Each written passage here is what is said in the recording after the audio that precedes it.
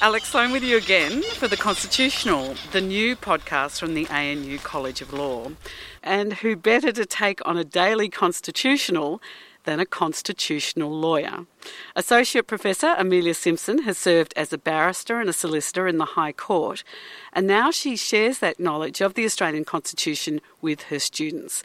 And Amelia is taking me for a constitutional today. Amelia, where are you going to take me? I am taking you for a constitutional, Alex. Thank you. I've been on this campus for a long time, Alex, so walk this way. I arrived in Canberra as a bushy-tailed 18-year-old and started my university study right here, and I lived in a pokey residential college on the other side of campus named Toad Hall.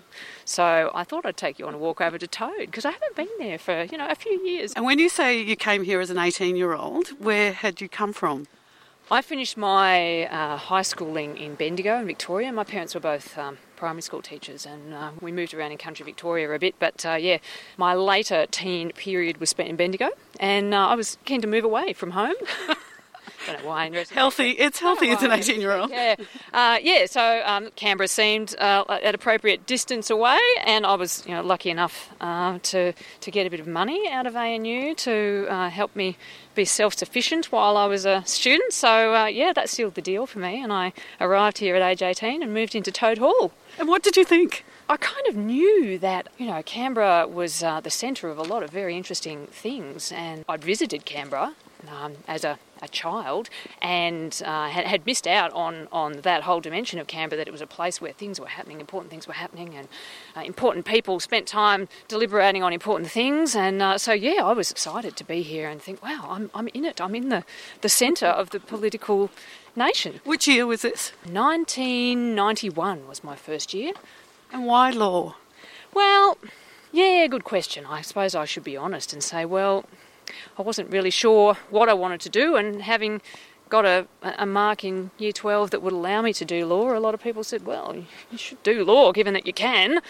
Coming from Bendigo, I thought, well, okay, I'll take your advice, And what did you think that meant, to do law? I think I understood that it would keep my options open for a few years yet until I really sorted out what kind of direction I wanted to go in.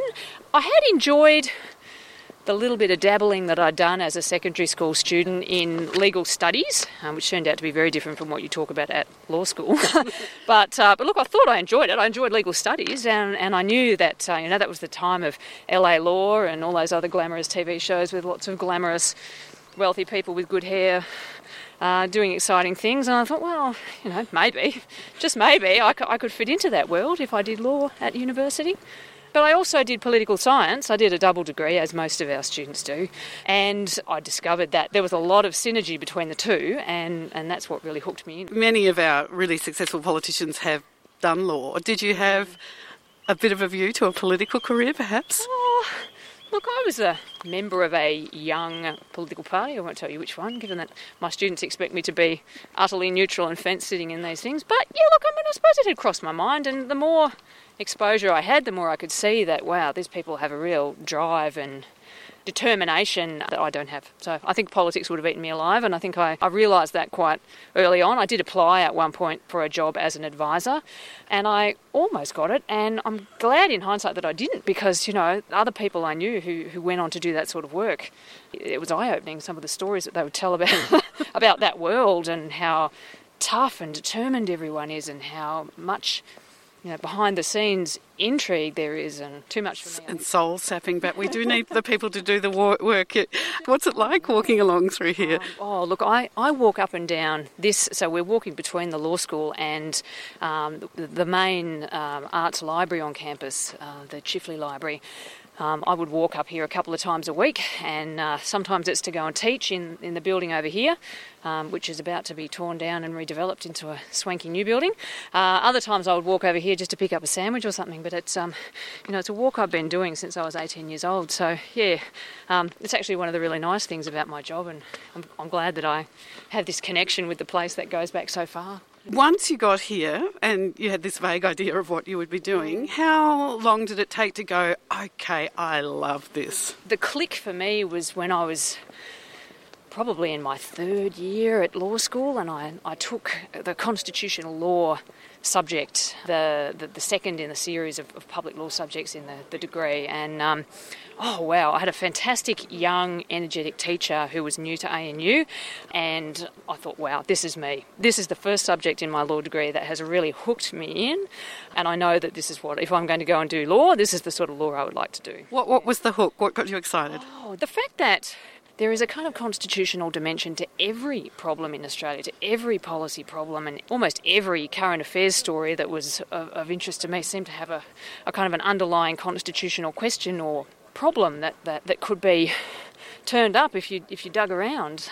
So I was hooked on this idea of going through the newspaper, which we all did each week to impress this young teacher, who was very energetic and would ask us, so what's been happening in the news? And we'd say, oh, well, yes, we found this story about this. That was when I thought, yeah, I can do law, because there's this part of law that really excites me. So get us excited about the Australian Constitution then. Tell us why we should care, what we should understand. What would you love Australians to be sitting in uni bars talking about when it comes to the Australian Constitution? Everyone should know about their own foundational legal document, because it's at the root of the way we live and the freedoms we have and the choices that we make as a democracy. It's not something that is going to cross most people's minds as often as it crosses mine, but it's our constitutions are an old and to most people pretty uninspiring and uninteresting document. But the thing that excites me is its potential, and I've been lucky enough to study overseas, and I know a bit about the way that constitutions in other countries are laid out, and the role that they've played in major social transformations. So it's been really exciting for me to see the initiative that's being taken at the moment to try to make our constitution more meaningful in the 21st century, particularly as it relates to our first peoples. Are you very supportive of recognition? Yeah, absolutely. Why? Because a lot of people argue, and Indigenous people themselves, that a treaty would be more important first. Well, I think a treaty certainly is an important part of the process of constitutional recognition in the small c sense. So thinking of constitutional law in the sense of the foundational law of our nation, I think a treaty would be part of that, even if it was not written into our constitutional document. So when I think about constitutional reform, I'm including that, but the document itself is one that doesn't have any real relevance to many people today, not just our Indigenous peoples, but many other people as well. It's a document that really puts our destiny in the hands of majoritarian politics, which to me is an unfortunate cop-out, given that the rest of the world seems to be moving in a much more kind of individual rights-oriented direction. And that's why I think the Constitution is notable for its potential, because it's there's been very little change in the document over the last 115 years, but in fact it's notoriously difficult to change the document. But I live in hope that one day we'll have a Bill of Rights in that document, even though the opinion polls in Australia suggest people aren't particularly interested. I hope that they will inform themselves, and that an awareness of what's going on in the rest of the world will eventually see people asking questions about that. So the Bill of Rights, of course, the Australian system is often described as the Westminster system, isn't it? In that we have a constitution like America, but we don't have a Bill of Rights. Now tell me why you think that's important. Look, I think that constitutions should be about government's relationship to the people, not just about government's relationship with other governments. And our constitution is almost entirely about one level of government's relations with other levels of government, that's the Commonwealth and the states, and it's really a contract or a compact between Commonwealth and states. Whereas, in the rest of the world, that's a really unusual scenario for the foundational legal document. Ours is about the only Western liberal democratic country in the world that does not have some specific direct protections for individuals as against government set out in the foundational document. And was that because it was at the time to protect discrimination at the time that was going on against Indigenous people and Chinese people? Yes, in part. That was the motivation of many people. Come on, I'll take you up to the front to the the actual toad here. Oh, here's the toad. Yeah. We'll get to the toad. We'll keep going in the Bill of Rights for a moment. Yeah. Well, we can stop and talk about the toad later. Yeah, no, you're quite right. There were so the Constitution was drafted by a series of conventions that had delegates from the states and the Commonwealth, and some were elected and some were members of the colonial governments, and many of them were outright racist, and their comments in the debates, which were all written up in Hansard style, their comments were just flagrantly racist, and the desire to leave out Bills of Rights protections was for exactly that reason, because that might give legal protection to people who those framers did not think were worthy of it. So, obviously our views have moved on, and that's no longer a reflection of how most people think, thankfully. But there are another set of people who thought that, civilised people only need the democratic process in order to prosper and to protect the rights of individuals. So if you put more constraints on democratic institutions, then they can't do their job properly.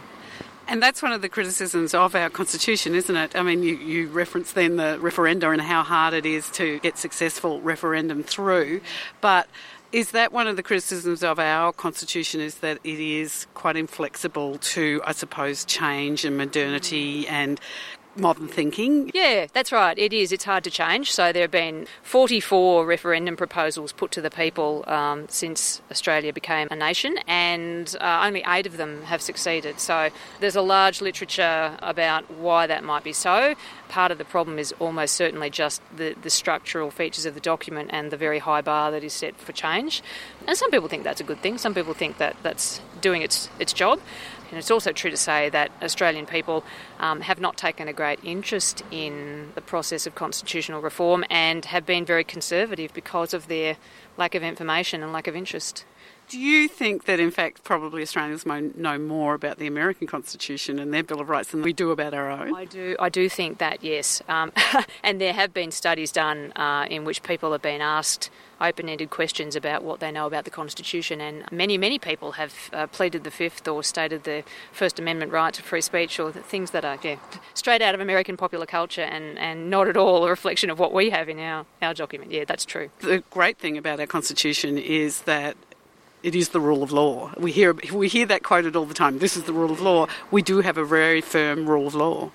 Well, we're lucky that we have institutions that play by the rules. Many other countries, including prosperous, supposedly democratic countries, can't make that claim.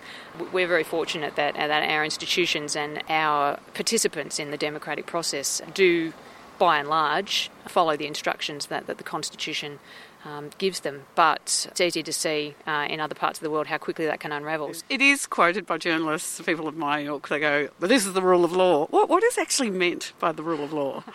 Now, the rule of law is the idea that power resides in abstract principles and not in people. So an abstract principle applies equally to very wealthy people and very poor people. It applies to the Prime Minister and applies to a child. People's rights and entitlements and obligations are set out in the abstract and are not specifically devised for them as individuals. And the idea with that is that it creates a certain level of equality of treatment, and it protects people from being singled out. We will just pause a moment because we are now looking at the famous Toad Hall. Yeah, it still stands. Yes, it looks, you can probably tell from looking at the building, Alex, that it was designed in the 70s. It's got a very 70s. Fabulous, isn't it? I'm loving it. Look, you can imagine what sort of is. So inside, it's an incredible rabbit warren, and on each level there's a single corridor that runs from one end right to the other end. And we were grouped in little clusters of 5 or 6 students with a shared kitchen and shared bathroom, and it was a good arrangement for me. I was adamant that I didn't want to move into a place where someone else would cook my food. I thought that was a terrible idea. So coming here, being self-sufficient, meeting people and living with people in my little cluster who were from very different backgrounds to me. I had a couple of foresters, and I had a Chinese PhD student who used great handfuls of MSG every time I would step into the kitchen, and I would nearly suffocate. But they were lovely, and we looked after each other, and we really had a good community here. So, I'm very fond of this place. And out the front there is a little toad. The place is actually called Toad Hall. That's its only name. And each year in the college scavenger hunt, somebody will come along from another college and claim that toad, knock it off and take it, and then we have to put another one up. So there's a budget line somewhere for $50 to replace the toad each year, and then we get to repaint it, yeah. So it can't be just screwed down, so to speak? I think it's made of plaster, so I think people just attack it with some kind of sledgehammer or something and knock the thing off. I don't know whether that still happens. That certainly was what used to happen back in my day. Amelia, you're also famous, I think, for, we are doing a constitutional today, constitutional, but you're famous for having a walking desk. Yeah, I do. I have a treadmill desk. I'm not sure if I'm still the only one at ANU, but when I got mine, I certainly was the first, and it's a fantastic innovation, I think, but I'd admit that I'm a fairly eccentric person, so I've had no compunction in walking at my desk while talking over my shoulder to people who drop in and out of my office. Other people would feel pretty self-conscious, but that's not something that I feel very often. So yeah, look, I would clock, on a good day, I'd clock 7 or 8 kilometres and walk for a couple of hours, and it keeps me focused and it keeps me fully awake. Yeah. Because you've got small children, haven't you? I do, yeah. So, that tendency to just fall asleep after eating lunch, it never grabs me when I've got my treadmill to keep me awake and keep me at the desk. Well, I think particularly for parents, it can be hard to get that exercise in at the end of the day or the early morning because you're just so busy with kids, and this seems to tick the boxes. Well, yeah, I mean, it doesn't give you an aerobic workout. It's only a gentle walking kind of exercise, but that's still important. I mean, and I simply would not find time to walk for even half an hour in the day, let alone 3 or 4 hours, if I didn't have the ability to do it and work at the same time. So I type while I'm walking, I can talk on the phone while I'm walking, I can write like a 5-year-old while I'm walking. It's a good thing. To bring us back to the university, as I said, you studied at Columbia. So the comparison between a famous university like Columbia University and the ANU, how does the ANU rate? I think we're tremendously lucky to have the ANU in Australia. I mean, it is justifiably in the world's top 20 ranked universities. It's a fantastic national treasure of a resource.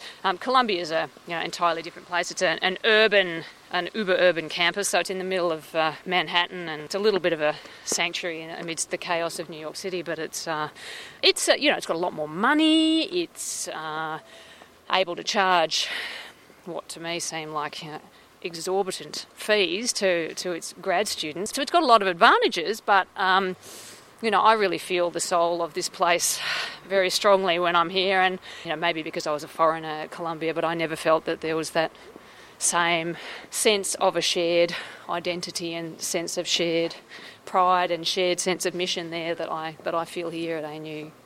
Do you think, you made that comment there about the expense, do you think the way we do education in Australia is a much better way of doing it?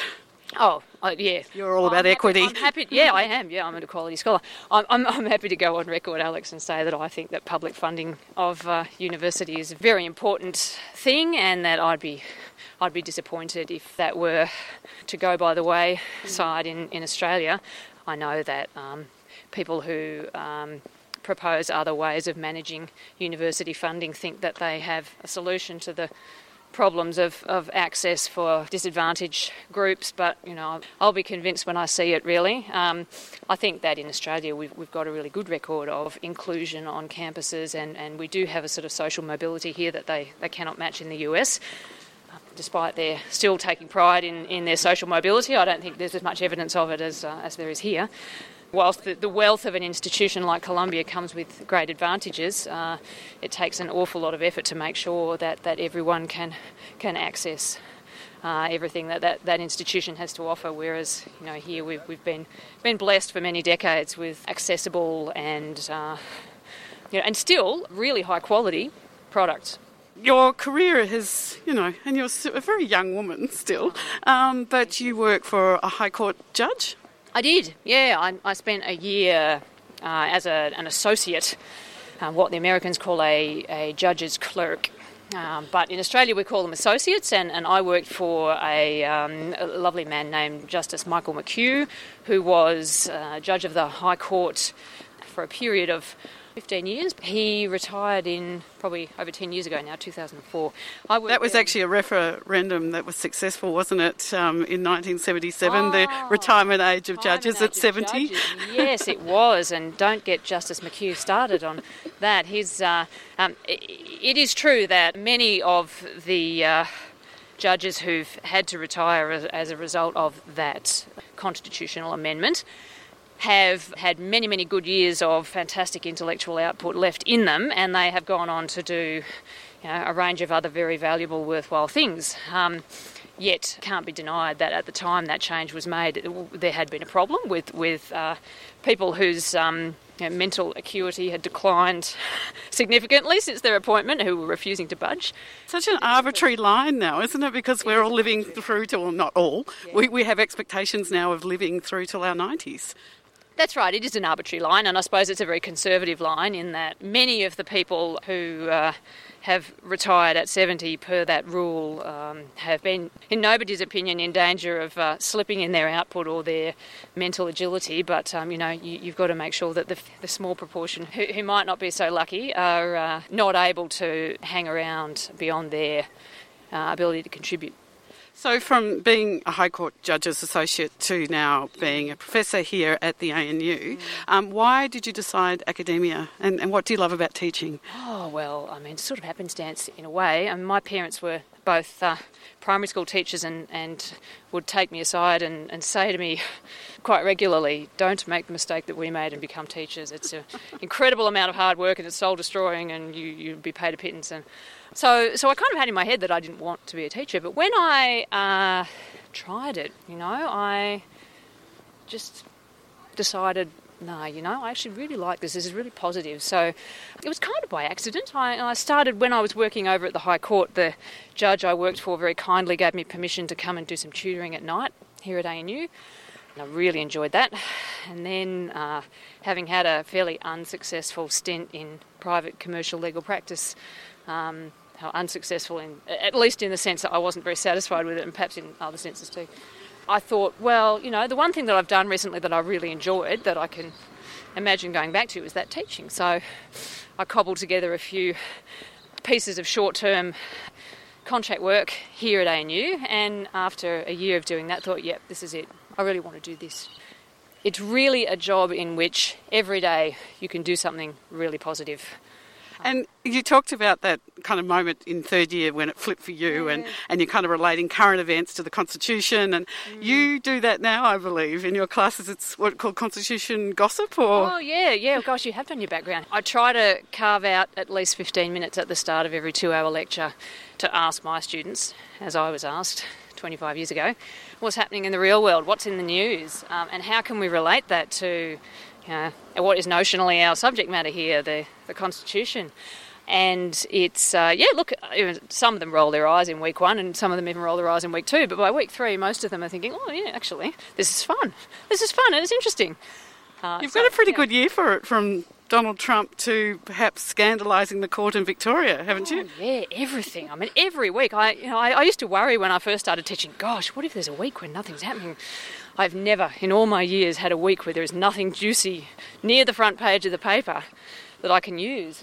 Pauline Hanson and Day and Murphy and all of those things, all part of our bread and butter constitutional issues. And then there's, bits of contentious legislation and whether there's a head of power that would support those, and the various backroom deals that are done with the states to try to bypass the need for a head of power. And there's always something.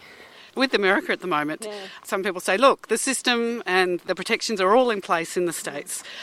Everyone stop panicking. But then you constantly hear the President kind of serve it up to the judges. Well, what do you think? About the President? Well, whether the system is solid enough to withstand. Oh, yeah, I think so. In the US political science literature, they talk about this thing called the deep state, this idea that there are enough people who are committed to the rule of law to make sure that no rogue individual, no matter what office they hold, can actually get away with eroding that. There is a widespread and very deep commitment to the rule of law. And I think that's true in the US. Maybe this whole thing won't go where everyone's saying it's going to go and won't end in impeachment proceedings. But even then, I think Donald Trump's a blip, and I hope that the deep state will be vindicated, and that's my prediction. So is this something that comes up in classes all the time, like conversations like this? Do you get this from your students? Yeah, I do. Yeah, sometimes my students are pretty good at taking me up on the offer to have them be a devil's advocate every time anything pops into their head that's subversive or, counter to what I'm saying. They should stick their hand up and let me have it. And they do. And so some of them have been saying in the last 6 or 8 months, well, how about this? This is a challenge, isn't it? Why won't that happen in Australia? And we've had some really good discussions around that. Well, the scandalising of the court accusation, that was a pretty good one. Yeah. It was, yeah. Look, contempt of court's one of those funny old corners of the law that lawyers are apt to kind of forget about, and then all of a sudden it comes back with a vengeance and everyone's scouring around in the casebooks at night. So some friends and former students who work over at Attorney General's had a pretty solid 3 or 4 weeks worth of work on the subject of contempt recently. It's the kind of thing that can spring up, and it allows you to make connections and to show students, look, this fits with this and this and this, and this might look like it's isolated and different, but actually if you understand where that's coming from, it's coming from the rule of law. And so everything, in a sense, everything comes from the rule of law. Everything comes from the shared understanding that we have about what's acceptable conduct and what we need to do to promote and protect our system and what we have and its benefits. You've got a bit of a publication record, I believe, too. You publish a lot. Yeah, well, tell me about that. Why? The publish or perish thing. Ideally, publication as an academic comes from interest. That's how it should work. It should be interest first, and then choice of research and research output come next. Unfortunately, these days, when we've got to be factoring in grant income and trying to chase grant money, that sometimes puts the cart before the horse a bit. I've tried to really resist that, so I just keep working on things that are interesting to me. And I guess I've tended to specialise in this little area that I did my doctoral research on the notion of equality and discrimination and how that plays out in the Australian constitutional context and how that is different from what goes on in other constitutions in the world. How does it play? We talked about Indigenous Australians. How else does it play out? It's a particular example of the broad fact that I think I mentioned earlier, that our constitution was designed to be and functions as a compact between state and federal governments and does not pay much attention to the interests and rights of individuals vis-a-vis government. So in Australia we have this sort of interesting attempt by judges to use the ideas or the terms equality and discrimination in ways that draw upon the human rights jurisprudence in other parts of the world in settings that are really about states versus Commonwealth and their rights. So a lot of my research has been around, well, why is that the case? Can you really use a human rights centred idea of equality and discrimination and import it into a state versus Commonwealth discussion or controversy? And my general view is no, you can't. You have to be a bit more thoughtful and you have to use these terms in a flexible way and that they can mean different things in different settings. So that's been what I've been saying, been banging on about that for a long time now, and I just keep finding new contexts in which to say the same thing. Well, here in the ACT, of course, our laws can be completely struck out. We do. Yeah, that's right. The ACT and Victoria are the only jurisdictions in Australia that have a legislated Bill of Rights, which does change the game a bit. So they've been a fantastic example of, for the Commonwealth, of what would be possible if the Commonwealth decided to really pursue that. And I think that the system that the ACT has put in place is a fantastic compromise between the idea that Parliament should be left alone to get on with its job and the idea that, well, no, hang on, individuals are important and they may not be politically influential, they may not be part of a majority, but, we should still look after them. Because that's another interest of yours, isn't it, is dissent? Yes.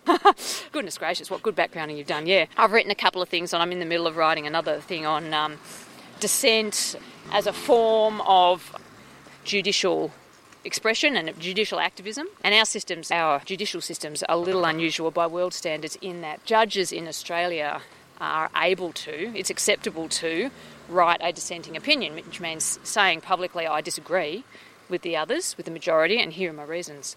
And that's a bit of an art form as to how you do that without alienating yourself. But it's a really interesting vehicle for testing out new ideas and proposing alternative approaches to things. In Western democracies, we seem to have hit that point, don't we, where the extraordinary dissent, so to speak, the views of one person that maybe 20 years before their time should be aired. Yeah, I think so.